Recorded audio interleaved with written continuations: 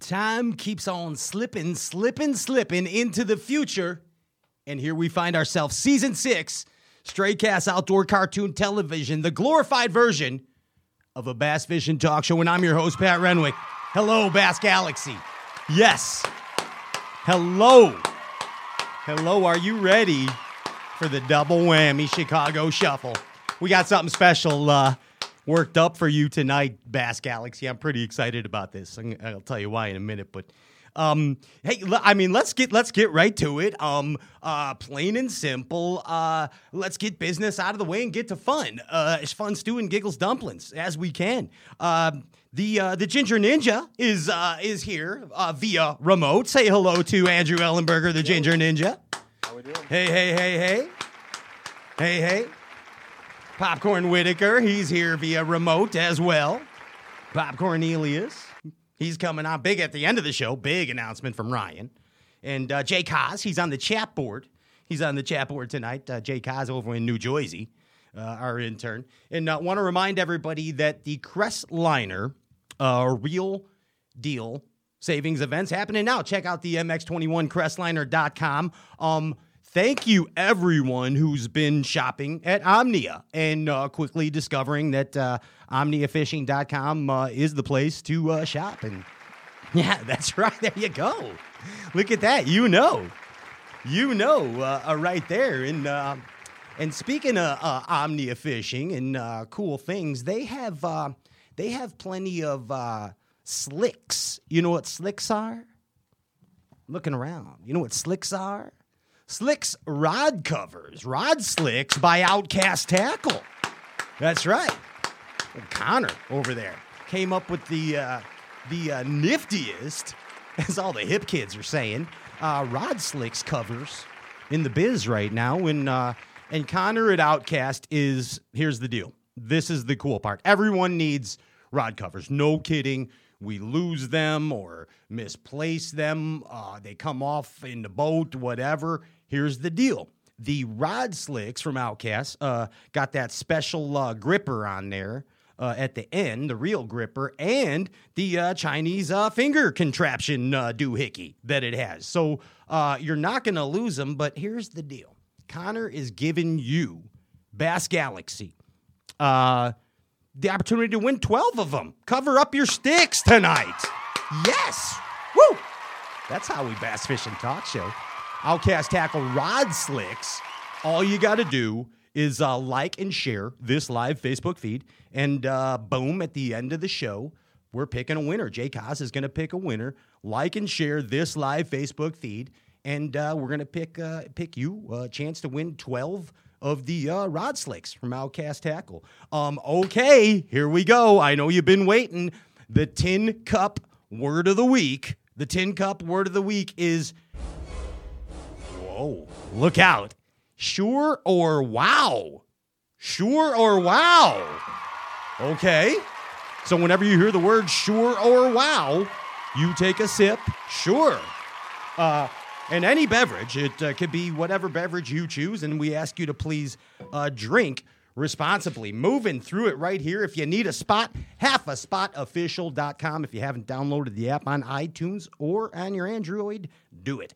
Halfaspotofficial.com. Hey, I want to welcome back this year some people that have been with us for quite a bit, and especially a huge thank you to Dan Bravarni of Bravarni Baits. Bravarni Baits is back this year, with us since day one.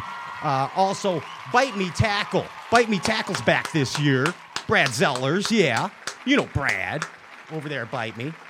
Everybody knows the Bite Me products. Check them out, bitemetackle.com. And Line and Lure, Bow to Stern, all that good stuff back this year. Kaboom, kapow. There it is. Okay, on to business. Everybody's like, what's going on, Pat? People are texting me, what's happening here? What's happening there? What's the fuzz? What's happening? Well, this is what we call, where I come from, a Chicago shuffle or a double whammy. And let me explain.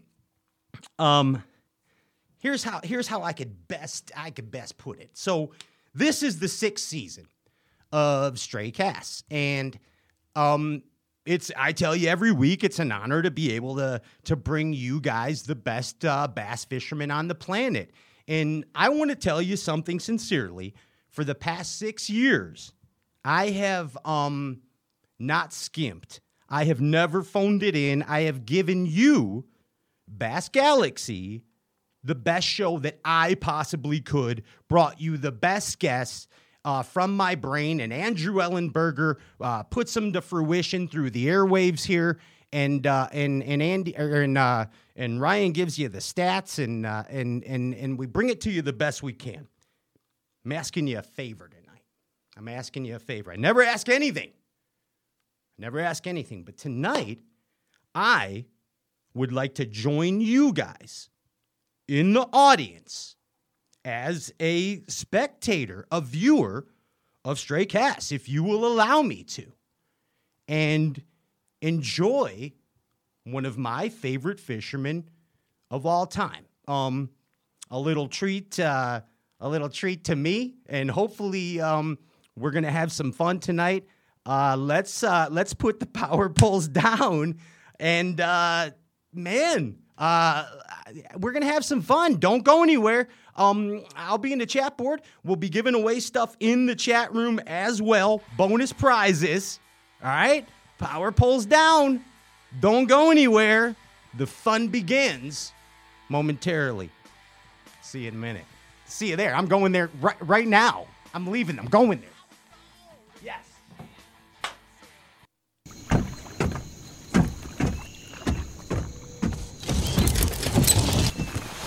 Nobody wants to run out of power when they're on the water. There is a better way.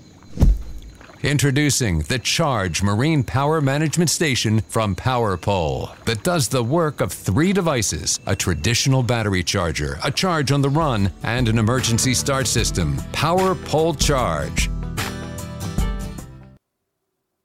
The all-new XF series by Crestliner.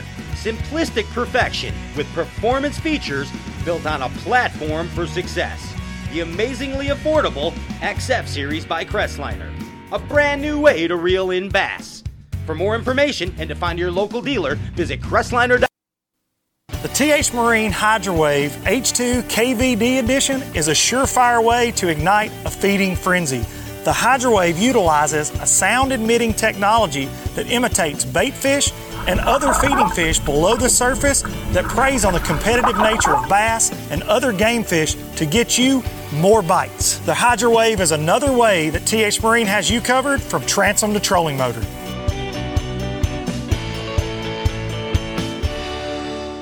Welcome back. I'm your host, Pat Renwick, and at this time I couldn't be more honored or elated to bring to you the one and only, please give it up, Bass Galaxy, for the legend, Rick Clunn. Yes. Hi, Rick. Hello. How you doing, man? Oh, I'm sitting here, 43 degrees, looking out over a beautiful, well, it's actually dark, but I can visualize it, a beautiful Ozark Creek. So it couldn't be a whole lot better. Man, this is amazing for us. I want you to know, and just so I could paint a little picture and preface with the phone conversation you and I had earlier today, and I said, Rick, are you kidding me? You're actually going to be outside on your balcony talking to everyone? And you said, what did you say to me, Rick? Well, I said, I live pretty far out in the woods, and it's, you know how people have those little X's now everywhere, so you make sure you're social distancing. Well, I have actually on my deck a little X that I have to be sitting by to get reception. So it kind of, that's been the only choice I have. That's outstanding. Wow. and I said, man, it's going to be cold, dude. Are you sure you want to go through that? And you basically laughed at me and said, I got a tournament in a couple weeks. Yeah, this is fine. I thought that was conditioned. Yeah, you're getting conditioned, man. I mean, that's amazing. No, it's all about acclimation. Yeah, and you are quite about acclimation. Let's say you have acclimated well over the years, Mr. Clunn, and I don't I mean, you obviously have to realize how big of an influence you are to pretty much every angler on the planet right now. Anyone can argue with that. I don't care if they don't even know who you are for some reason. Something they're doing in angling is something from you. Does that make sense, Rick? Is that a realization? Well, sadly, I don't realize that. I can't, and I can't. I'm reminded of that quite often when you do go to shows or you get a certain email or you meet some young kid, and all of a sudden he starts telling you how you've influenced him as an angler, as an outdoorsman, as a conservationist, and it just hits me so hard that I will never meet most of the people that hopefully have been reconnected to the outdoors just because of me being an angler. Yeah, and that, just think about the tremendous amount of energy that brings with it, Rick. Think about it. That is just the entire Bass Galaxy conveying that energy to you. Is it possible to feel that as a human? I think it is, especially when you're in the presence of other people that understand. There's two types of people that come up. There's people that worship you, and then there's people who respect you. The worshipers bother me because it makes me feel like they think I'm better than them, and I'm not. The people who respect me do give back a very positive energy of mutual respect, and I do appreciate that immensely. But the first time I ever felt that energy, really felt it, was in 1984 when we were at the Bassmaster Classic in Pine Bluff, Arkansas, and it was the first drive-in weigh-in we ever had. Governor of Arkansas was there, Bill Clinton. Yeah. Vice President of the United States was there, George Bush. And all of a sudden that final day when I was taking those fish out of the live well, how loud that crowd got, the energy literally was making me felt like I was floating inside my boat. And for the first time, I realized what the Beatles must feel at a concert. Yeah. Exactly. I mean, that is just it's unfathomable to me to be able to feel that. But Rick, I kind of want to tell you real quick before we dig into things. To me, you are an inspirer. You are one of the four anglers that has influenced my life, not only in angling, but in life path. And I mean that most sincerely. You have made my life better by your example, and I hope that you take that how I mean it, if that makes sense. No, thank you. And I think ultimately, when it all comes, when you roll it all up into one big, thing toward the end, that's all you can hope is that those people you've been around in some way, small way, that you've made their life better. And that applies to everything people do in whatever walk of life they're in. And, it's just, so Dylan, I do appreciate that. Yeah, man. Real quick, 1986. Rickland, I have posters of you in my room and Mick Jagger. Okay, I mean, dude, you're inspiring. Okay, 1990. I remember trading. I won't tell on myself, but maybe trading some things I shouldn't have traded for RC2s and RC3s. Okay, I don't know how else to put it. I traded contraband for RC2s and RC3s. Rick and two. I hooked the shotgun one time just to get to a classic. So you did what? I had to pawn my shotgun just to get to one of the classics. Wow. To have the money. I understand. See, okay, and in 2000. when you just went on that streak with the Balsa B3s, I was making $500 a week in the year 2000, Rick, and I spent a month's salary of my money on Balsa B3s in 2009 in chartreuse blackback because of you. So thank you for that. Now here's the real turn, man. 2007, I got your manuscripts from your angling course. And it didn't at that time affect me, but it was in my brain. And in 2013, I had a life-changing experience that allowed me to implement a lot of your inspiration into my life. And that's enough about me. But thank you so much, Rick Clunn, for your guidance in my life path.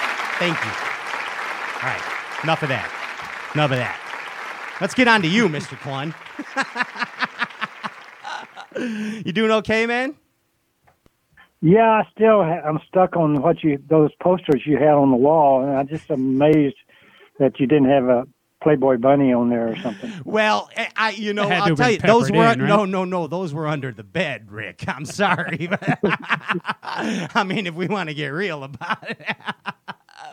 But anyway, that's the conversation you and I will have at an event this year. How's that, Rick? We can skip that. Hey, I want to talk about you and the evolution of Rick Clunn, okay? And my first question to you is, let's go to 1976, Bassmaster Classic, and your victory. And then we're going to also jump to 2019 and your victory on the St. Johns River. And my question to you is, tell me about each Rick Clunn. And what I mean by that is, in your stage of angling, I want to know how you were, or how you could describe your angling and describe your life in 1976, and then describe your angling and describe your life in 2019. You following me? Yeah, that's a lot. My life at that point was probably rock bottom, financially speaking. I'd lost my house, and I'd had to move into a little $125 a month rent house on the lake that I was trying to guide on, which was Lake Conroe. And it was a young lake, and nobody knew who Rick Clunn was, so I wasn't getting that much, that many customers. And at that same time, I realized that when I was what most people would look at as completely failed in what I was attempting to do, and I liked myself more than I ever had in my whole life, which even surprised me. Wow. Because I actually, because I had kind of, when I quit Exxon Oil Company, I was working for the second largest computing center in the world. Most people know that by now. I mean, they've heard the story. But I left there with no real good economic plan and quit my job and started fishing. But I did lie to myself and say, okay, after 3 years, I learned in college that after 3 years, if your business don't work, then you can at least give it 3 years. If it doesn't work, then you can go back to something else. And I knew I could go back to assistance and computing work. But at the same time, when that 3 years was up, which was 1976, and I had failed, I knew I was never going back. Huh. I knew that the path I was on, I would continue to be on. And so, but at the same time, and I was proud of myself for that feeling, that I was really, truly following my heart. I wasn't letting some materialistic, economic, even social ideology affect my path. I was following my own path. And but at the same time, I realized, and I was realizing, because I was really starting to get into the mental side of what I did, that I had to take more control over my outcome. In the beginning, you know how all tournament guys are. We hope we pull in that magical cove, which are nothing but 5-pounders are schooling in, and we win the tournament. Well, after 3 years, I realized that doesn't happen very often. And so I realized there had to be more of a science to what I was doing. And that's when I really started studying the science of it more. And also I knew that the mental part of human beings controlled so much of their destiny in life. And so I really got into studying that. And that was at least the start of it. And that was 76, you're right then, when it happened? Yeah, 1976. And that's when the real mental and scientific part of my journey really began in the right direction. Would you call it would you call it a calling, Rick? Could it be a calling? I wouldn't have called it that back then. And it was really you got to divide 1976 into pre-1976 and post-1976. Okay. Pre-1976, I was desperate. I knew I had to come up with something. And that's when I went back and studied the classics before that. I said, there has to be something going on here that I'm missing. All these classics were in October. They were always, but they were in different lakes in the country, Lake Mead, Clark Hill, I forget all of them, but those previous ones. And I'd already fished 2 classics in 74 and 75. And so then that's when I came up with the seasonal patterns that you read about later in Angler's Quest. Was these patterns repeat themselves no matter where you're at. Yeah. And I really started, and then when I fished the classic, it proved it to me big time. Because I won the classic the same way every classic had been won prior to that, except Currituck Sound. And because that Currituck Sound was the man-made impoundment. And so from that point on, that was kind of an epiphany. That's a revelation. Wow. Yeah. So I knew I was on the right track, and nobody else was doing that. And so then, and also in a show shortly after that, I was flying out to San Francisco, and I went into a bookstore waiting on my plane. And this sounds like a TV movie, but this really happened. I was looking through the bookstore, and all of a sudden a book falls out of the bookshelf at my feet. And I reached down and picked it up, and it was Magic of Your Mind by U.S. Anderson.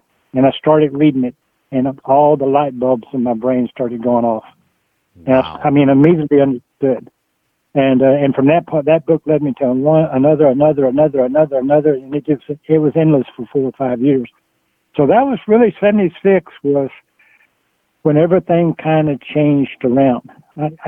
Now my style of fishing was what it was then when I won the classic, and what it remained to be for 25 years after that. It was, I'm going to find 2-pounders faster than anybody, and I'm going to catch more of them. And in a multi-day tournament, that I wasn't worried about catching big fish. The limit was the key. And because back then we had 7 fish and 10 fish limits. Okay. So that was my style, was numbers. My style would have fit very well into the MLF style right now. But it is not my style anymore. I see. And you did a lot of winding. You were still a winder then. But I was covering tons of water, reading patterns, reading conditions. And like I said, I was looking for fish that nobody else would have found back then. So this is the part, and I could get in huge concentrations. That's what the part I don't understand on your 2-pound philosophy. How did it change from the time you went to the big fish philosophy? Were you patterning different type fish? Were you looking for, obviously bigger schools? Is that an obvious answer? What differentiated the change? You're still winding. You're still throwing winding baits. What's the difference? Well, usually change occurs when what you're doing doesn't work any longer. All right. And a lot of us ignore that and eventually just have to get out of the game. I didn't want to get out of the game yet. And so I said, I can't ignore this. I have to evolve. I can see it's changing. I can weigh a 2-pound limit every single day of every tournament this coming year and I won't even be in the top 50 Right. in any of them. And so that old style was now being taken over by a new style that was slowly moving into bass fishing. And of course, the 5-fish limit helped this new style. The first person that ever brought that new style in was D. Thomas out of California. Sure. And he fished the BASS State tournament on both shows right here where I live now. And there was a foot of snow in the boats when we got up that morning. And D. Thomas won it. And hardly anybody was catching any fish. And D. Thomas won it, flipping through sawdust. We'd never heard of that. That's right. We didn't even have big jigs. We didn't even have, so everybody was putting 3 and 4 half-ounce sinkers together to try to get through the sawdust that he was flipping through. And that's when it started. But again, I was slow to take hold. My technique still continued to work, for several more years. But then slowly, other things happened. The flippers, the swim bait guys, and just the electronics started to change. So you were fishing areas and things that you were never really fished before. And so I realized my technique doesn't work anymore, and I don't want to quit the game. So somewhere in the 2000s, I knew I had to start changing, and I started changing. And I have had, and I'm getting better. I'm still not there. Right. But I probably call as many at the top level, as many 30-pound plus 5-fish limits now as most anybody at the top level of angling. But I've also zeroed a lot because so now what I'm trying to do is balance the two together. And it's evident by the success of your wins in 16 and 19. And let's bring us now to your 2019 victory. So now you've implemented this new philosophy of yours because the other one wasn't working. And I know I skipped 16, but we're bringing it to the state of Rick Clunn in 2019. So basically, where was your life then, and what phase of your angling were you in then? Well, my life as a non-competitor was great. I've always had good sponsors. I've always had great support from family. I live where I want to live. But at the same time, the life as a competitor was really, challenging. And I knew that no competitor can go out there and keep throwing interceptions the whole game. Okay? And so you either quit that or you figure out how not to do that. And so that's what I basically did. And fortunately, it started to kind of come together at the Falcon tournament that Keith Combs won. Yes. And I was second. I had over 105 pounds. And I caught one day 5 fish that weighed 32 something, and the next day I caught 5 that weighed 37 something. And that's when it finally, I finally say, because so much of my early deals and changing the way I was fishing, was based on, in my early career, 90% of every day was spent trying to catch a limit, and only 10% was spent trying to catch the big fish, the kicker fish. Well, at Falcon, by then I'd already started trying to do this in tournaments, and most of the time it wasn't turning out well. Well, now I'm switched where 90% of my day I'm fishing for the big ones, and I'm only giving my limit fish 10% of the day. Gotcha. And of course, big fish are a lot more of a challenge than 2-pounders. Everybody knows that fishes. But at Falcon, it finally came together, and I put together a couple of the key things I was doing wrong. And it's not going to blow anybody's brain away, because all I had to do was slow down. Because I could find areas that held fish, and I could find areas that maybe in practice I'd catch 1 or 2 big ones. So that tells you that the big fish live in that area. Now, how many, you don't know. But at least you're in an area that has big fish. But in my past, I would always blow through them, even during the tournament. But at Falcon, I got in those areas and I slowed down. And the first day I did terrible, even though I knew we were there. But I only had 4 fish that weighed 12 pounds. And I ended up in the 4-day tournament weighing over 105 pounds with the 12-pound first day. Wow. So basically, I caught almost 85 pounds the next 3 days. It's insane. But the deal, and it was just slowing down. And it was slowing down and staying in the area where the big fish were until that little window, magical window opened that they fed. And, of course, now getting to 2016 and 19, that's exactly what I did there.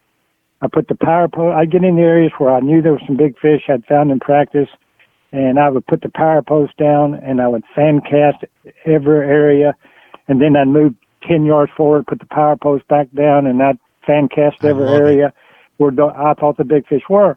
And when you do that, that window opens, and you understand what's causing that window open for these fish to feed. The problem is a lot of times the window opens in the old days, and I'd be running between spots, or I'd be giving up on a spot and be trying to find another one. Well, now I try to stay in those areas where I know there's a population of decent fish, and I really work it hard, and I rarely leave it.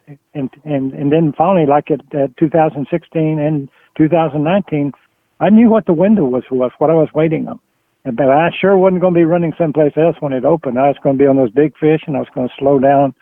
And where now in those areas, let's say it's 100 yards long of grass beds or something like it is in St. Johns River, it would take me normally about 10 minutes to get through that area in my old days.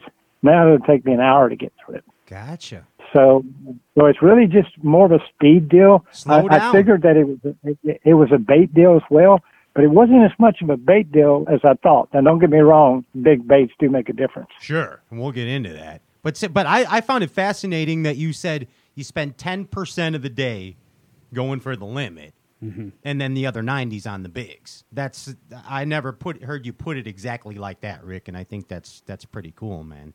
I mean, that's a winning philosophy. Well, most people need more than 10% of the day to catch a limit, too. That's true. That's true, man. Hey, Rick, we always hear you talk about blind spots, okay? And I guess that blind spots, and correct me if I'm wrong, please, but blind spots are overlooked areas, right? They used to be. Okay. Well. Maybe see, because I'm thinking about something, and maybe I'm onto something. I don't know, but I learn from my own blind spots by watching and listening to other professional anglers. Like for example, we had Chris Zaldain on the show, and I don't know if you guys remember, but Chris said that you gave him advice once, and it was regarding one of his blind spots, and you told him, Chris, I see you keep losing those big fish. Just keep them coming. Just keep winding was the advice that you gave Zaldain. Now, he did not see that, yet you did. Is that a blind spot too? Oh, well, it's a blind spot in your mind, yeah. Okay. The one you were referring to earlier, I put in Angler's Quest, was more of a physical blind spots. But yeah, but that's a good point. They exist both, in the real world and in your brain. Yeah, and a physical blind spot in your definition is what? The best example I can give you, and Angler's Quest was written 20 years ago, and back then things are not like they are now in the fishing world. But back then, the blind spots could be, when you drive down through the lake, most anglers, that when they're running their boat down the lake, their brain is going from one side to the other looking, and they'll look over there and see some lily pads, and they'll go, good spot. They'll look over here and see nothing, bad spot. Look over there and see rocky points, good spot. Look over here and see not anything that's boring stuff, nothing. Look over there and see timber. Wow, that's a good spot. And look over here and there's nothing. So a lot of that blind spots are initially just visual stuff you see running down the lake. The other thing that created blind spots were shortcuts. If you're running a long run down the lake, we're going to take the shortest cut getting up there. But everybody else does that. Just like with the visual stuff, everybody else's brains, or at least most fishermen's brains, interpret what is good to fish the same. we're looking at visual stuff. And of course, now the world of depth finders has also given us another instrument to do the same thing. If you look side scan and you don't see anything but a flat desert out there, that's a blind spot. I mean, that is doesn't look good. So those are the blind spots that I was referring to in the Angler's Quest. It was actual things that people ignored. Gotcha. The best blind spot ever for me was the Pine Bluff Harbor in 1984 again. Yes. That was a blind spot even to the locals. I mean, the local boy that found me the first day with the camera boat, he came up to me and said, "I got to tell you something." He said, "If I hadn't watched you fish, I would have swore you cheated." Wow. And he said, because nobody's ever caught fish where you caught those fish. My granddad fished this river his whole life. My dad fished this river his whole life. I fished this river his whole life. And of course, that fascinated me when he said that. And I said, I wonder why. And then I really started studying the area. And if you use that simple example that I said, driving down the lake, you look for what's good and what's bad. Nothing about it looked good. Everybody else wanted to go to Brody Bend or Coal Pile, where you had cypress trees and logs and lily pads. And the Pine Bluff Harbor just kind of got ignored. And especially where I caught them was even the worst looking part of the whole Pine Bluff Harbor. So that's kind of was an example. But nowadays, with the amount of information we have on lakes, it's quality information, the amount of GPS and Google Earth we have, the amount of the kind of electronics we have, those blind spots are really don't exist as much anymore. We broke those bad habits. Let me put it that way. Okay. Okay. And maybe now on to some new blind spots to better ourselves as anglers, or overcoming blind spots. I don't know. Yeah, that's a good point about the mental thing with the Zaldane, because, at the Lake Fork, I lost the second day. I had 29 pounds 4 ounces that I had the first day. And then my third fish of the second day was a giant, another giant. I had an 8-9 the first day, and he was every bit that big, and I think bigger. Of course, we all do. Mm-hmm. But anyway, he jumped, and then he came up by the boat, and it came up one more time, and I make eye contact every time, and that fish was mine. When I make eye contact, and he's got all of his hooks in the mouth, that's my fish. I just don't do something stupid. But he came off. Uh-oh. And again, don't know why he came off. All of a sudden, the bait just floated to the top, and I just had steady pressure on him. But I called Takahiro. And Takahiro did the same thing to me that I did with Zaldane. Takahiro is so observant. He goes, "You know why that fish came off, don't you?" And I go, "No." He said, "Don't you know back when it came?" He watched the film. When it came out of his mouth and your bait flows up, your line was caught in the treble hook, the back treble hook. Oh. Gotcha. He said, basically, he evidently had moved around and got your line caught in the hook. And leveraged. I pulled the hook out. You fulcrumed with it. The line. You pulled his tooth. But I never noticed that. So yeah, there's all kinds of blind spots. Yeah, right. Wow, and just amazing that Takahiro noticed that too. He's one of your students, Rick. For those that don't know, he took the course. He was there with you, man. Right. And that's just another reason. I'll never forget when he came in the house and he saw my classic trophies, and he asked me if he could pick one up, and he did. I said, "Sure, Doc," and he picked it up, and he went into this trance, and he put it over his head with his eyes closed, and just held it over his head for, several seconds, and he put it down. I mean, the minute he did it, I knew what he was doing. Yeah, he was visualizing him holding the classic World Championship trophy, and sure enough, the next year he did it. So awesome. I got goosebumps, dude. That's freaking awesome. I don't care. Hey, man, time on the water makes us better anglers, right, Rick Clunn? Right? Absolutely. Okay. All right.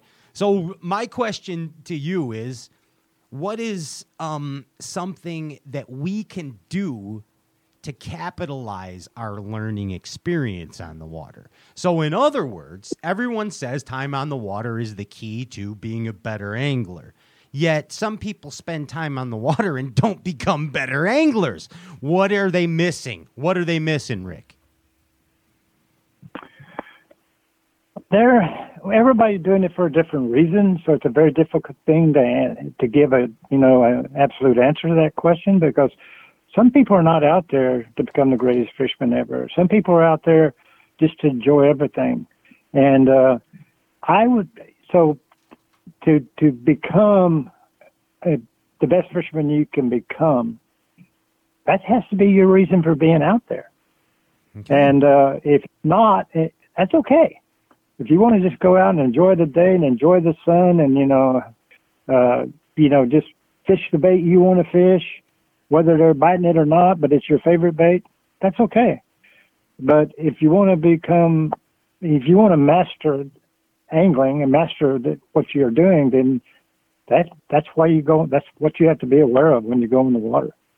And you got to be, even on the day, there's something you have to be learning, every minute you're out there. And you got to understand why that worked and why that didn't work. And at the end of the day, if you didn't catch a fish, you got to realize how much you learned that day. Because more often than not, we learn more on our bad days than we learn on our good days. Our good days kind of cloud our view. But, because we think it's easy then, but knowing that it's not easy, that you got to keep working at it and studying it, and there's the science. You have to learn the science, and it's self-awareness, I guess. You got to be able to execute it. Yeah, man. The Rick, and like, if you are not aware of your own angling abilities or mistakes that you make on the water, there's no growth. There's just none. Yeah, well, no, there's not. I have a son, and he some people's minds can absorb things very, very fast, and he's kind of got one of those kind of minds. One of the most, everybody can mention amazing things, amazing anglers, but one of the most amazing things about Kevin Van Dam for me, and also Skeet Reese, can you guess what it is? I don't know. They're smart. Decision making? Well, but that's not what it is. Okay. You're right. What it is, they don't spend a lot of time on the water. Oh. Okay. And they've always been anomalies to me because, especially it pisses me off when I realize how often I got to be on the water to learn something, and they seem to be able to absorb it very quickly and then make it work. So they're smart. And so they got a different mind than I have, Yeah, okay. There it is. Yeah. They can you're soak it fishing in more instinctually, and maybe they're setting a game plan. Soaking it in.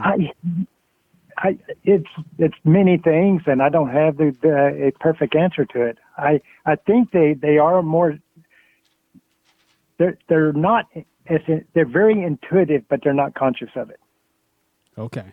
Okay, and that's the two things you have to be in fishing. You got to be very intellectual and know how to use that knowledge, but you have to never allow it to be your master. Your intuition has to be the master.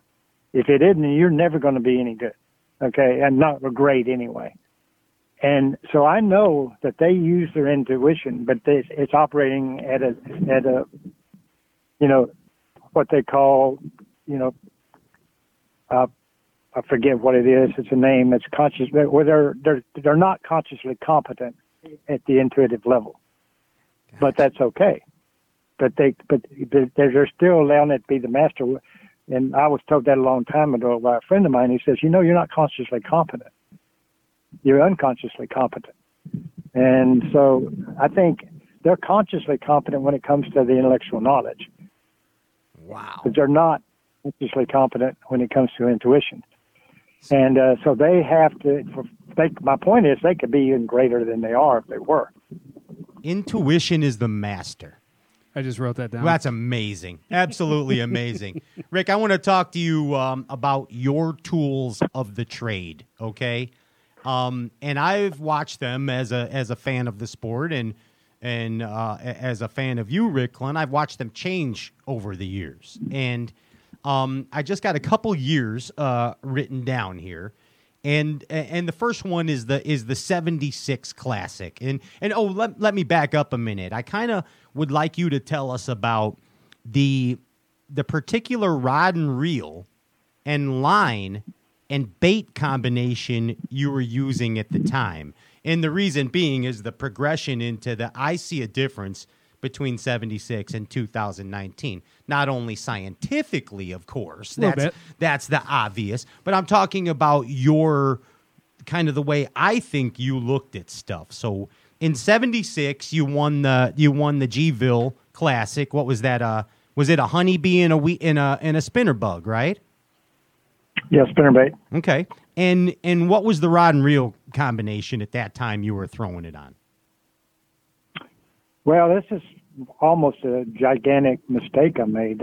It's going to come to surface. Right before that Classic, I didn't have any money. And all my rods were old pistol grip, Fuji, fiberglass rods, and I'd broken them and I put new tips on them. But Matt Robertson. Right before that, do what? Not like a buddy of ours, Matt Robertson. No, he just cuts them off. Yeah, he just cuts the same thing. But hey, I'm yeah, sorry. I mean, that's what I was doing. But one of the first Skyline graphite rods was the first graphite I ever saw, and they sent every contestant in the 76 Classic 6 brand new Skyline rods. I remember the orange and black, right, Rick? It was like an orange and black. Yes, they were. Yeah. And so I took them with me, and I didn't even take any of my old rods with me. And it almost cost me the Classic. And it was, the final day, the first day, I only weighed, that was a 10 fish limit. I don't know if anybody remembers that. Yes. It was, 10 fish limit. And the first day, I only weighed in 7 fish that weighed 12 pounds. And I lost 5 others, which I was totally upset because I wasn't used to losing fish. But just keep in your mind, I've changed equipment. And I at that point, I wasn't putting that much importance into the equipment, I guess. And so the next day is when I caught the giant bag. And, I caught those on a spinnerbait, and they just were swallowing it. And then I went back to my honeybee, and that's what I lost all the fish on the first day. And I went back to honeybee, got a limit, and ended up weighing 30-something pounds that day. The third day, the final day, I never had another big bite after that. So I ran back to my little fish, the honeybee fish, and it was a riprap, the same riprap pretty much that Hank Cherry won the Classic on last year. Wow. Okay. And so anyway, I was going up and down that riprap, and I was throwing the honeybee, and I would stop it. The water for that year was a little bit off color. It was at Winter Pool. That was an October tournament. And I'd stop it, and I'd feel them hit it, and I'd set the hook, and I lost the first 3 or 4 in a row. And I go, and remember, I'm broke. I had to hawk a shotgun to get to this class. Sure. So I wouldn't even have been. Yes. And so I'm blowing it. But I also remember Einstein's saying half the insanity is doing the same thing over and over and expecting different results. Insanity, yeah. And so the next fish, fortunately they were schooled up, so I kind of knew when my bites were coming. I threw it, I reeled it down, I stopped it, and when I felt the tap, instead of setting the hook immediately, I pushed the rod toward the fish, and then I set the hook, and I caught every fish after that. They swallowed it. So that's my first learning about how sensitive graphite was. Yeah. As as I was, the minute I felt them inhale that bait on those fish I lost, I was setting the hook and I was pulling it out of their mouth. But then after that, like I said, every time I felt that thump, I just pushed the rod tip toward the fish, and I had every one of them. So I was using monofilament back then, and so I pretty much everything else I was using was what I was used to using. But I made my change the rod. Point here is be careful of that you understand your equipment, and when you develop a system that's working, don't change it. Gotcha. So, and then I saw an evolution though. So, okay, obviously there was a little problem with the Skyline graphite at the time, and let's jump to let's say the 1990 Bassmaster Classic, and that was Pose, right? That was your Pose baits that you used then? Yeah. Okay. Yes. And what was that the Daiwa years with the rod and reel then? Was that like the Daiwa Rick Clunn cranking rods? Okay, tell me about those, please. Well, there's a step in between those that after I had the experience with the back end, I was getting even the the Skyline graphic rods were short-handled rods Yes. that they sent me. And I was still using short-handled rods, 6.5 foot versions. I went back to glass, but I was still using those. But then a young angler named Gary Klein came out of California, and we got to be friends. And he asked me one time, he said, Rick, I want you to teach me how to fish crankbaits, because he was a flipper at D. Thomas. He was a student at D. Thomas. Yes. And he was a flipper, and so I said, okay. So we went out, and we were throwing crankbaits, and I still used my little short rods. And about a third of the way through the day, he picks up one of his flipping sticks, which were all custom-made glass 7-foot rods, long handle, and he ties on the crankbait, and I'm looking at him like, what the hell does he think he's doing? You know, and anyway, first thing I noticed was how effortlessly he could cast a crankbait further than me, you know, and it was effortlessly with that longer rod. And so then we started catching a few fish, and I said, let me try that. So anyway, that's how, then from that point on, I went to long handle rods, because I had bad shoulders from high school football. And the other thing I noticed about that long handle rod, I wasn't making a cast like a baseball player. My arm motion wasn't like a baseball player with that short handle rod. It was that, you know how it is when you have a handle, you don't have that motion. It's a completely different motion with that long handle. Of course. And that long handle elongated my career by my shoulders at least by 10, 15 years. But anyway, that's how I went to Daiwa eventually, because when I went to look for those custom-made rods, they didn't exist. I ended up buying some saltwater speckled trout rods, 7-foot ones down in Houston, and that's what I used for several years until Daiwa came along. Then they designed the Daiwa rod off from it. And yes, at the 1990 Classic, I was throwing a 7-foot glass Daiwa rod. Yeah, I remember it well, man. Did I get that right? The crank rod ended up being Klein's flipping rod? Is that what I heard? Did I get that right? You're cranking with Klein's flipping rod? Yeah, he was using a flipping rod. He didn't know anything about cranking, but he picked up one flipping rods and he started tying crankbaits on. And the beauty of a child like mine, you know, and said, I'm going to try this long rod. I think I can throw it further. And it was easier, and it didn't put as much strain on your shoulder. You can make 2,000 casts a day and not kill your shoulders. Wow. So this is awesome. So I couldn't find those, but so I actually went to a saltwater store in Houston, and they had long handle popping rods for catching speckled trout in saltwater.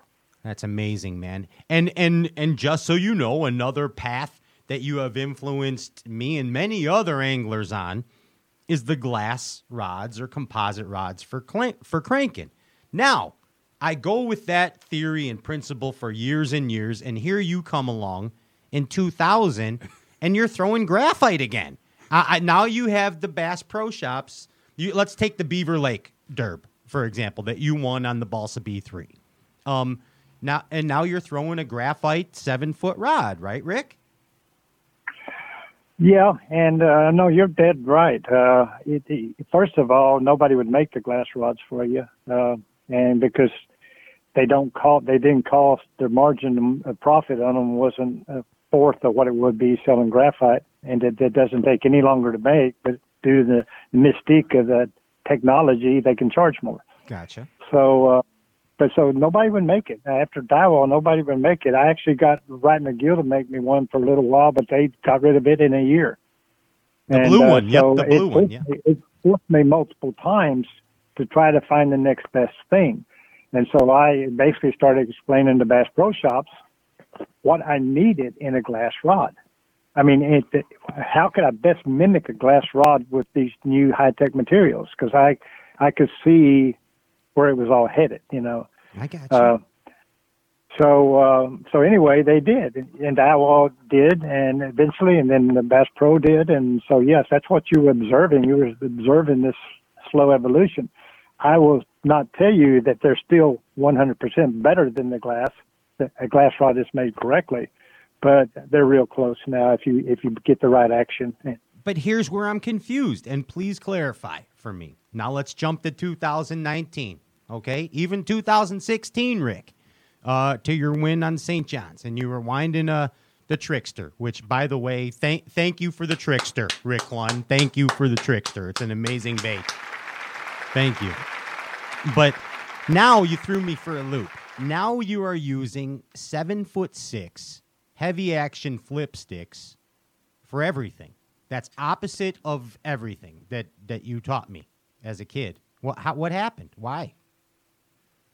Well, there's something we've kind of missed in all this, and that earlier, the longer the rod gets, the more forgiving the graphite is. And you remember in the early days, I was throwing short rods, 6-footers, and they're not. When you went to graphite with them, they weren't as forgiving. Everything about them was more sensitive, and your reaction time was so much faster. Which, if you're a good angler, that wasn't always a good thing. And so one of the things when I was going and trying to get Bass Pro and some of these other people to make a high-tech rod that mimicked the glass was that we kind of slowly learned that the longer we got, the better it mimicked it.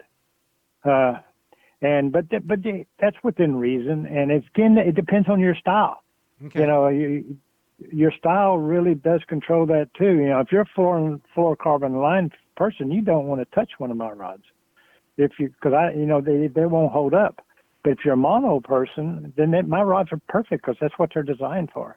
Gotcha. So it's again, everything's a system. If you're an angler, you need to your system. You got to find the right rod, you got to find the right reel, you got to find the right line, you got to find the right hooks, and then you got to fight the fish the right way. That's kind of the key components in my system. And if you got to find out which one of those work best for you, and when you get it working, don't change it. You think you change one thing in that system, and it'll break down. Gotcha. Man, and you said hooks, those Ichikawa hooks, Rick, that you're dealing with now, and that Kong bait. Wow, you've been busy, huh? You've been in the science lab. Well, yeah, it's the lure business, design-wise and production-wise and manufacturing-wise, and the fact that it's like a ping pong ball bouncing around the world. It's really hard to maintain the quality that you want,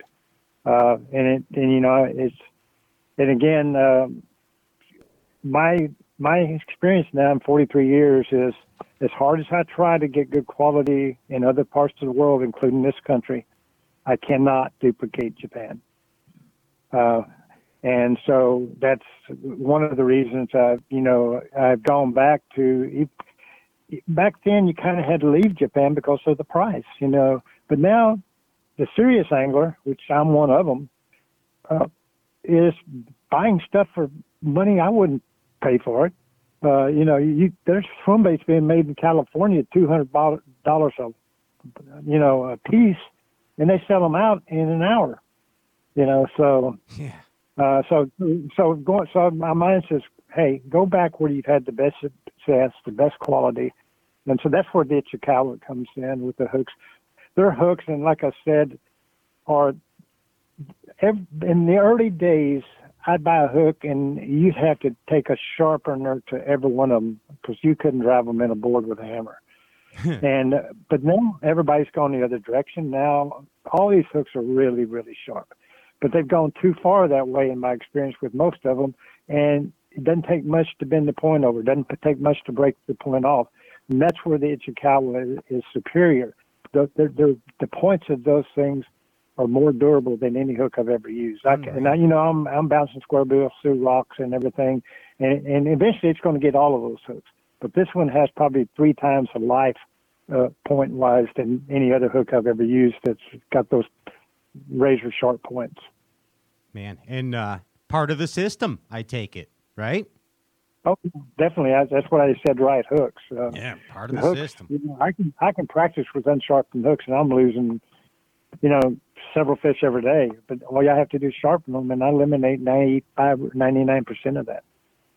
Hey, Rick, man, I can't even tell you or put my mind around how much we're learning tonight. So this is a grasp here. This is amazing.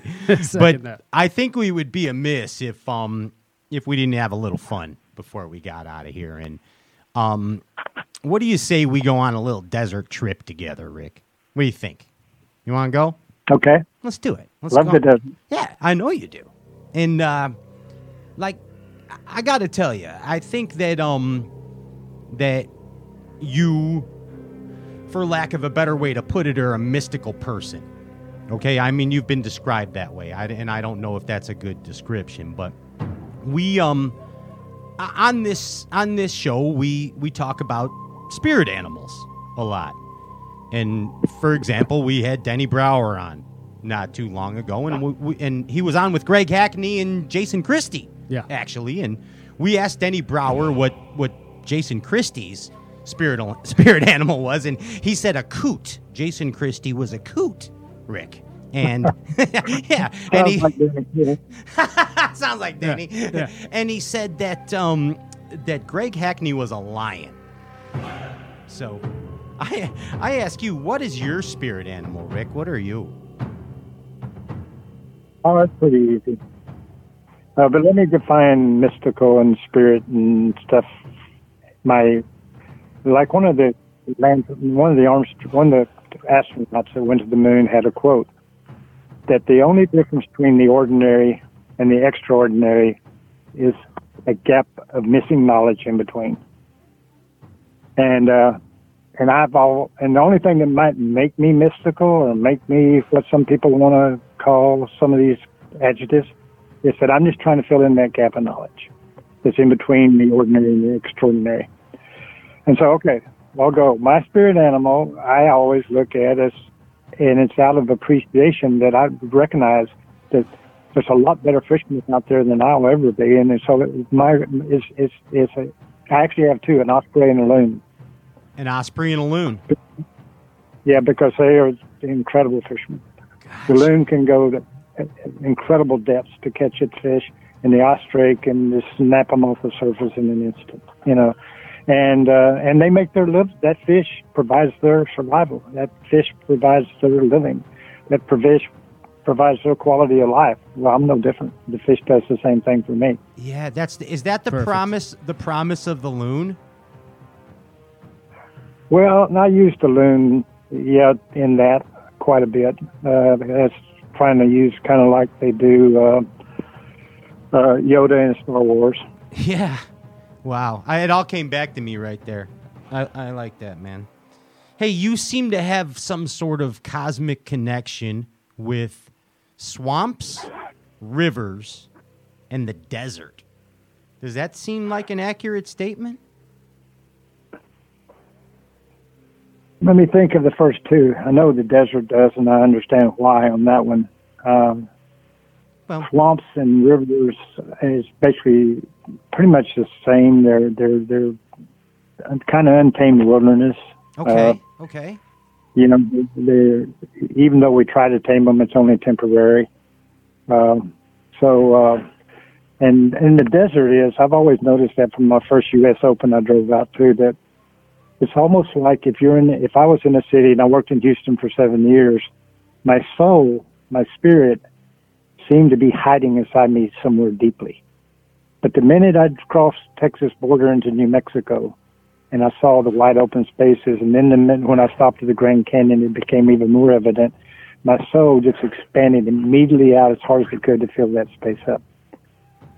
And so I knew that's kind of places I need to be, because you shouldn't be locking your soul up deep inside you somewhere.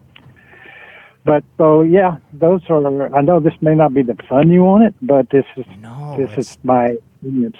Dude, I'm loving it. I'm so blown away, man. It's I think it's. Do you consider yourself a spiritual person, Rick? Is that a dumb question? Like, do you have a higher power? Do you believe in God?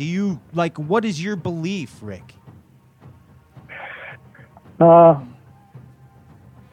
Again, my belief is very Native American. I'm not Native American, but I share most of their respect of the world we live in the natural world. And they basically, their statement about God or spirit or whatever was, God was simply the spirit which moved through all things. And that's what I liked about that it was inclusive of all things. It wasn't a private club. It wasn't only a certain group were allowed to go to heaven. Only a certain group had God in them or had access. The earth was very simple. It's a spirit that moves through all things. And so that's kind of where I'm at. That's not always everybody's answer that they want to hear, but I'm too old to try to make up something else. No, why? I mean, why? Why would you? That's a very pure answer, and that's the importance of that. I mean, unreal that actually. I don't know. I don't know what to tell you, man. I think that there are things that we do not understand, and we're not supposed to understand. You know what I mean, Rick? Like, we'll never be able to grasp it as humans. And that's the biggest mistake, I think, and a lot of that is we want to understand that. We want to think we understand it, but I'm not sure our brain is capable of fully understanding it. But now I'm going to contradict myself here, okay? There's a science of quantum mechanics, and there's a science of what we see now in the study of genetics that may be contradicting that. And this science is also really given the intuition that I've talked about earlier a whole lot more importance. And the science was that in the quantum mechanics, what exists in the universe exists in the microcosm, also exists in the macrocosm. In other words, but let's use genetics as a better understanding. Genetics now, they say we can go back in time, if we can find a piece of a dinosaur, within that one piece is the total makeup. Is the total information about that dinosaur. You know, the genetics now is amazing that one little thing contains within it the whole makeup of the human body. Well, if one cell in the human body contains the knowledge of the total human body, and we're one cell in the universe, quantum mechanics, then contained within us is the total knowledge of the universe. The question is, how do you access it? And that's what all the scientists fight so hard like Einstein to try to understand. And that's where, to me, what little I've learned about it, that's where intuition is by far the most important. Intuition is the master. It's already there. You don't know where it comes from. We just call it gut feeling, okay? But it's already there. We just all of a sudden have an epiphany. Golly, that's that's the way things work. That's the way I feel. That's what that person's trying to, if that person's right or wrong. So wow. Anyway, that's as far as I'm going to go. Yeah, no, that's good. My mind's blown already, man. But I got one more for you. Yeah, I mean, I got to ask you this because you wouldn't answer it for me last time I had you on the show, and you and I talked about it. I know you were on here a couple years ago, and you and I talked about it before at Lake St. Clair once, and it was about, you told me about total immersion and that you knew how to win every tournament that you fished, but it wasn't fair to the people that you loved. And I understand what you mean by that you basically have to focus on nothing but the bass, right? Is that it? Is that, I mean... Yeah, that's it. It's more complex than that. I mean, basically all your energy has to be directed in one direction. And that means, I mean, all of it. And that means any other thing in your life has to be set aside. In what years did you do that, Rick? Pretty much 76 until I won the Redman All-American. And that was like 88, 89, somewhere in there. And you were nothing. You were all just hopped up on bassing and unidirectional and focused in that period. Yeah, I was. Wow. And then I kind of had one of those epiphanies. Actually, the day I won the Redman All-American on Lake Havasu, I was basically knew where the last fish was I needed to catch, and I was making a 30-mile run to go catch it. caught it on the first cast. And believe me, I can't go into all the things I was doing at that point in time. The Germans have enough done on me when it comes to visualization and all that kind of stuff, and meditation and all that kind of stuff. But I was making the run back, and I made one cast. I caught the fish, and I knew the tournament was over, even though I only had 3 fish. I knew the tournament was over, and all of a sudden, it's like this voice in my head said, okay, now you understand how it all works, but you can no longer use it just for honors and awards. And if I'd had brakes on that boat, I would have burnt rubber halfway up that lake stomping on them. But anyway, from that point on, I had to totally start reevaluating everything that I was doing. Man, and that's a little historical tidbit right there, man. And Rick, I got to tell you, hey, your buddy Mike Iaconelli is waiting in the wings. By the way, he's coming on next. Huh. Old Ike, another inspirer. You know, he's in the green room. Yeah, another inspirer. Hey, Rick, I need some advice from you to the entire bass fishing industry at this point in bassin history.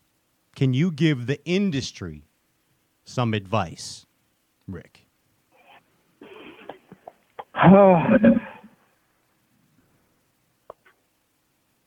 That's a tough one because I think we're in a time now where there's just so many unknowns.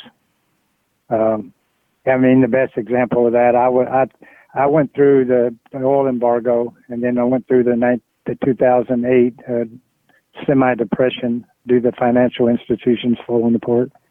And I saw what that did to the boat companies and the engine companies, and it just pretty well destroyed them. There were a few that were somewhat recession-proof, and actually bass boats were one of them. But they still got hurt. And then this year we had the pandemic, and I would have swore to you that the boat industry is going to get crushed again, and it went the opposite direction. Yeah. Everybody started buying boats. They went crazy. And so I'm not even going to pretend I could give that kind of advice, because it's so unpredictable. The only thing that I can advise people on, and maybe we did learn something in the pandemic, that people started valuing experience more than material possessions. And even though a boat's a material possession, it's one that they wanted to give their family and themselves experiences. And that's the one thing I know that Bass Pro and I have worked on hard together is sell the ideal of adventures, giving your family adventures, because that's what they ultimately take to them to the grave. They don't take all the presents that they got this Christmas or last Christmas or the Christmas before. But they do take the hunting trips and the fishing trips. Memories. And we all have to be smart when money gets short. But if you're going to give up stuff, don't give up those family things of going outdoors and getting into recreation. And you might have to stay closer to home. But, to me, that's the only advice I can give them. Gotcha, man. And well said, Rick. And again, thank you so much for the inspiration over the years, Mr. Clunn. And thank you again for coming on this show. Bass Galaxy, give it up one more time for the legend, Rick Clunn. Yes, sir. Yes. Rick, thank you so much. One final statement, and I'm going to go because I'm getting cold out here on this little ass on the deck. I know you are. We thank you so much. I'll see you in Florida. We'll be warm. I'll see you at the first event, buddy. Okay, but anyway, my final statement is just don't ever allow yourself to be an instrument of hatred. Beautiful. Bingo. Beautiful. I'll talk to y'all later. Thanks, Rick Clunn. Thank you. Don't ever allow yourself to be an instrument of hatred from Rick Clunn. I love that. Yeah. I love that. Thank you so much, Mr. Clunn. Wow. Put the power poles down, Bass Galaxy. Don't go anywhere. This is the mountain, and this is mountain whiskey. Unspoiled, untamed, forever wild. There's no safety net, no way down. Up here, It's just man and the mountain and his tin cup. Tin Cup Whiskey. Mountain Whiskey.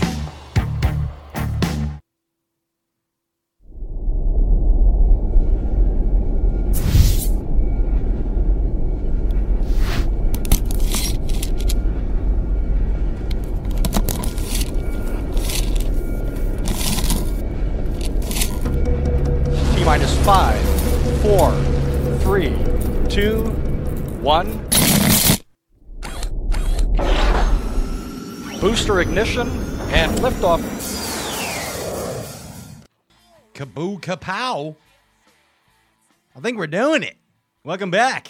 Stray Cast, outdoor cartoon television, the glorified version of a bass fishing talk show. I'm Pat Rumwick, and I hope you enjoyed the double whammy, the old Chicago shuffle of Rick Clunn, a encore presentation. So, and I want to tell you, thank you so much, Bass Galaxy, for allowing me to watch this show for the first time ever with you. Thank you.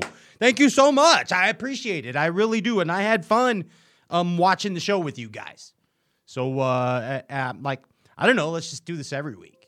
And we'll just replay shows. What do you think? Ladies and gentlemen, Ryan Popcorn Whitaker is here. Yes.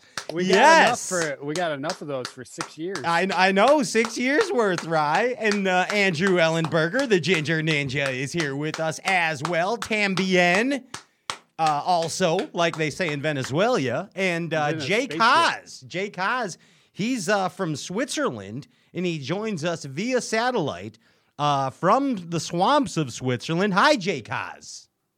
Guten Tag. Guten Schnatten, Plüten, Schnuten, Staschk. Yes. Andy, do we have any special guests lined up? And then we talked to Andy, and he didn't say anything. He just didn't say. He just didn't talk. Andy, yeah, can you get that special guest? Look at your text. We Swiss Jake. Yes, collaborate with the conjunction. We there's a conjunction junction with the function to be functioned on the pajamshmish. You know what I mean? So anyway, Jake, this was an exciting experience. I got to experience what you do in the chat board room. Yeah. So you tuned in, had almost 3,000 comments throughout the show. Holy shnikes, that's a lot. Right. That's a lot of comments. Or 500. I write it backwards. 3,500. Hey, let's clear something up while we're waiting for our special guest. But there's two Chris's. Somebody won the Bavarni swim jig pack, and I might have screwed up. So I might have gave it to the wrong guy. But which one guessed Andy? One of those Chris's guessed Andy. Do we know the answer to this? I had a Chris Birch. Yeah. Chris Birch. So not Chris Jacob Jingleheimer Schmidt. Not that Chris. Not Chris Oak. Chris Birch. Okay. Chris Black Oak Mountain, Arkansas. Jim Dandy to the rescue. For those in the know. Ryan Whitaker, how you feeling, buddy? I feel good. Yeah, you got a lot going on. You do. You're a jig entrepreneur. Is that how you say it? Entrepreneur? Yes. Entrepreneur. Have your pets spayed and entrepreneured, please. Exactly. Just like Bob Barker said. But you are a jig entrepreneur, right? That's a French word. Preneur. And congratulations, Ryan. We talked a minute last week about it. But seriously, man, congratulations to you, Ryan, and to JP High on the tightrope jig. Thank you, guys. And yeah, dude, and all kinds of good stuff going on. There's a mockumentary out right now, or coming soon, where Ryan and Ryan and the cast of Monty Python, if you remember them, along with JP High, they're doing a deal, and check that out. And of course, if you have not tried the I call Ryan Popcorn because of the jig. When I first met Ryan, I was like, man, that little crappie jig looks like popcorn, bud. And And then they used to get mad. No, dude, that hook will stand up. That'll do it. That'll do it. And sure enough, it stood up just like King Kong through the forest. And it appears that, ladies and gentlemen, this King Kong right here, it's Matthew Robertson. What the heck are you doing here, Matt? Hey, Matt. Yeah. Matt, I mean, excuse me. Bassmaster Elite Series angler Matthew Robertson. On him. Yeah, get that right, buddy. On him. It's on him. He's a mayor.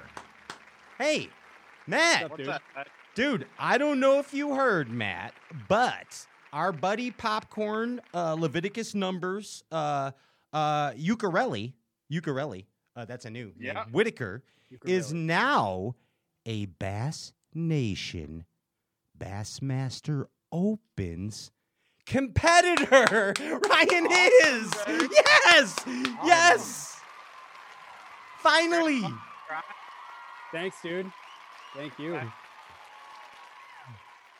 Badass, you excited? Yeah, excited, nervous, anything you could, any emotion. Yeah, it's all there. Don't be going out there and getting that ass whooped now. No. You can't be doing that. Don't be. I'm the only one that gets to whoop my ass, and I do it a lot. So, yeah, try not to do that. But Ryan, I've been on you for years about this, and that it's because I give you that tough love because I want you to succeed, man. Like I appreciate it, man. I see the potential in you. All kidding aside, as a great angler. Like you are, and I'm not building you up because you're about to face the most challenging journey of your life, as I'm sure Matthew Robertson will tell you. But you are a great angler, and you have to nourish that potential. So, with that being said, I asked Matt Robertson if he could give you a sound piece of advice as you go in to the 2021 Opens. What would that piece of advice be, Matt Robertson, from you to Popcorn? Your mom. What did it say? Say hi to your mom. Say hi to your mom for me. That was, Who the hell said that? play that again. Say hi to your mom for me.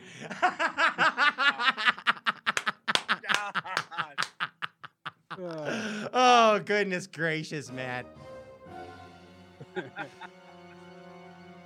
No, man, Ryan, I'm going to tell you the biggest thing, on being for real, the biggest advice I can give you is, it's going to be the biggest tournament you ever fished in your life. And whatever you do, like, I know this is going to sound crazy, but don't get emotional.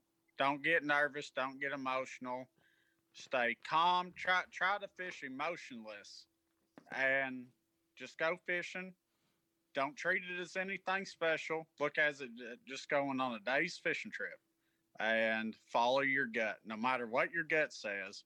If your gut tells you to go do something that you haven't even practiced, dude, go do it, and just don't get too emotional out there. Don't let that get in the way. Just go fishing, dude. Don't complicate it. It's just a damn bass. Just go catch them. Intuition is your master. That's great advice, man. Thank you so much. Yeah. Yeah, a lot that's of people gonna be hard, get wrapped but- up in their emotions, Yeah. Yeah, I mean, even even some of the smaller tournaments I fish, I get too jacked up. So that's good stuff. That is good advice, Matt. I didn't expect that, actually. Keep your... Hey, I know it's good advice whenever Andy actually looks at the camera. He's like, damn, that kid ain't so damn dumb. That's a good point. You get him to look at the camera. That's a big deal. Yeah. That was a And compliment. I'm like, Pat, I got it. Yeah. Pat, I gotta say, with as far as the tough love stuff goes, Yeah. for every time that I want to kill you, Yeah. usually like 20 minutes later, I'm like, that's pretty good stuff, actually. Yeah. I think you're like my brother. I mean, you are, dude. I try and teach you from what I've learned, and I've screwed up a lot, Ryan. And when I see you screwing up, I'm like, man, that doesn't have to happen. I think I'll let him know about it and see what he does. And sometimes it's tough. Yeah, the Irish in me wants to come over there and kick down your door, and then I'm like, no, I should probably. It's like Russell Crowe on South Park, where he's like, singing songs and boom and boom and fighting round the world, or whatever he said. I don't know if you ever saw the South Park. But anyway, Ryan, congratulations on your on the Jig World is your oyster, of course, and now the deal with the Opens, man. Finally, Ryan, finally. So, Matt's the mayor. I gotta tell you, it takes a set of nuts to, actually. A lot of people don't realize whenever you get in the damn Opens, it takes a set of nuts to get out there, because then you're really putting yourself out there in front of the world, and they're fixing to see what you're made of, and you're going to see what yourself is made of,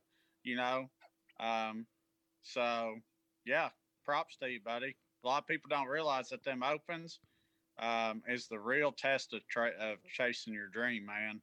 For real. Heck yeah. It's definitely not like the tournaments around home where you can just have a bad one and slide in home and it doesn't go on the internet. Just post that sunrise picture and forget about it. Yeah. Documented. Oh, everybody's going to see that. Yeah. Well, best of luck to you, Ryan. And I obviously will be with you this entire journey and looking forward to your progress. So don't suck. In other words, don't suck, or we're gonna try not. We're gonna let you know you suck right here on the air. So that'll happen, especially if Matt Robertson pops up. I'll tell myself plenty too. Yeah. Matt's the king of having Sucking? nothing. I suck again. Hello, sock. almost zero sucking last year, man.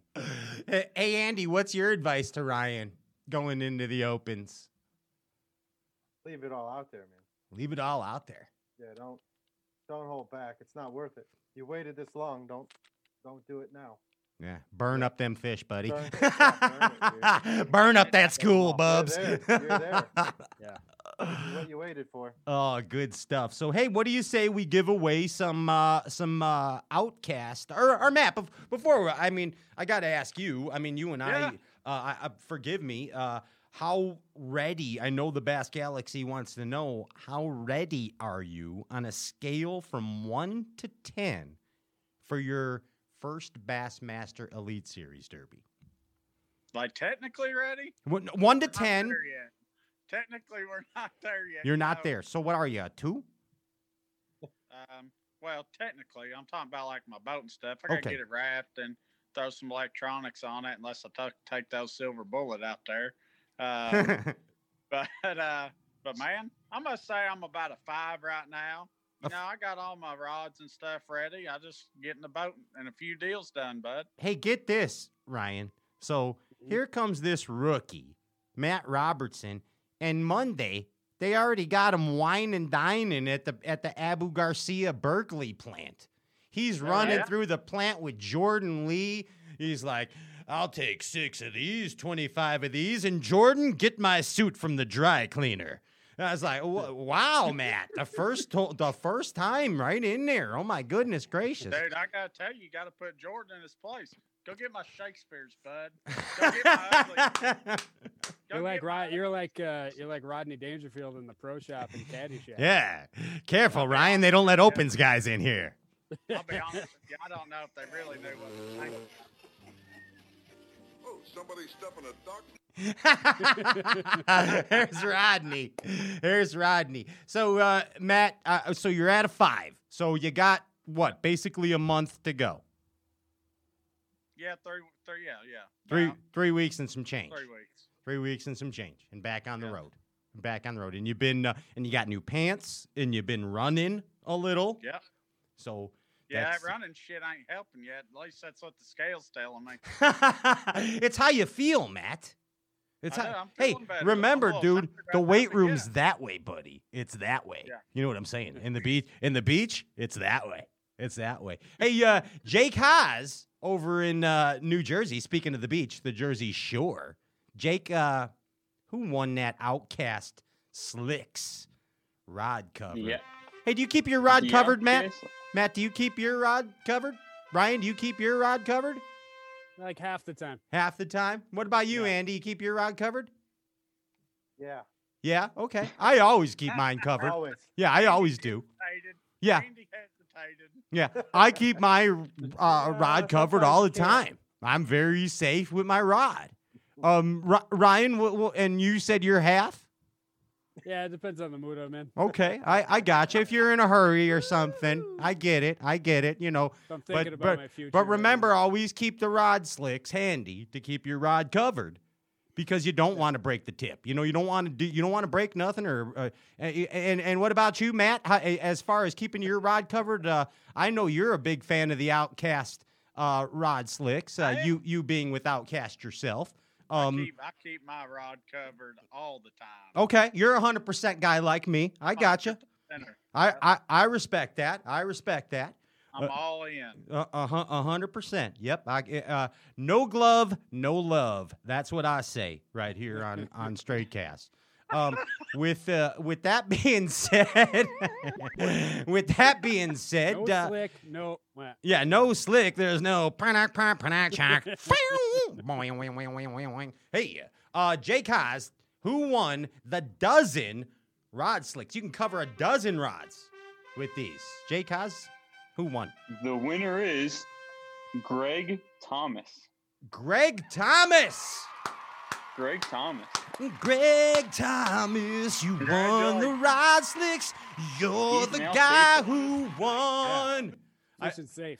Greg Thomas, you're not D. Thomas's son, but you still won the rod slicks. All right. This is the funnest night ever. Yes! Yes! And Matt Robertson came to play. And Jake. I love it. Hey, guys, if you're still tuned in there, I'm sure we lost everyone by now. But, hey, Basque Alex, hey, thanks for allowing me to do this selfish show tonight and watch Straight Cast. Hey, Pat, what'd you think of the show? I like the show. I might watch it again, for real. No, but I'm serious. I really did enjoy it. Like, I was having fun in the chat room. Like, I liked being in there and messing with people. I wanted to razz people more. Everyone, but it was fun, man. And seriously, it was a different chat group. It was a what? It was different than normal. Oh, was it? It was a lot. It was real fun. Oh, it's usually horrible. You're saying it's usually usually a real bunch of dull drollards. Sorry, I didn't mean it like that. Way to go, Robertson. Opens competitor Matt Robertson. I mean, Elite Series competitor Matt. No, but it was. But here's the thing, like, guys, seriously, like, I got to learn from Clun again. Did we lose Matt? Oh, I thought he hung up on us. I got a call. I thought we got Matt. Who is it? Is it the governor of Kentucky? Nobody important. Okay, I didn't know because you are the mayor, and I know you get calls from the governor. Bueller. Anyone? He's sick. My best friend's sister's boyfriend's brother's girlfriend. Hey, but here's the deal, man. I learned from Clun, man. It was really cool to watch from that point of view and learn from Rick Clun. If anybody watched that again, I do appreciate that. And the goal was for people to continue to learn from Rick Clun. I don't think anyone can ever learn enough in bass fishing. And I don't think we'll ever hear everything that Rick Clun knows.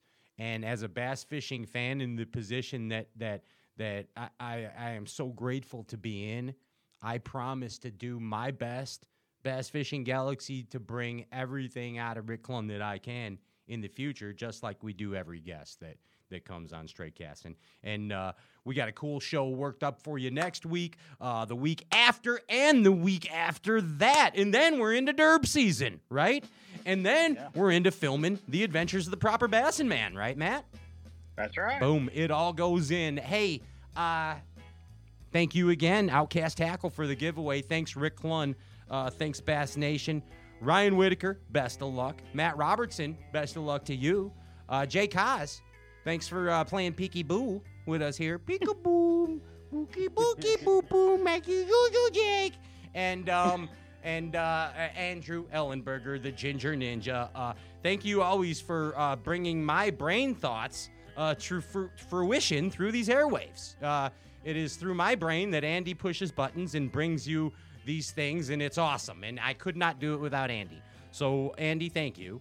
And we will see you all next week. Same Bass time, same Bass channel. Straycast Outdoor Cartoon Television. The glorified version of a bass fishing talk show. I'm Pat Renwick. Until then, Bass Galaxy. Peace. Hello, everybody.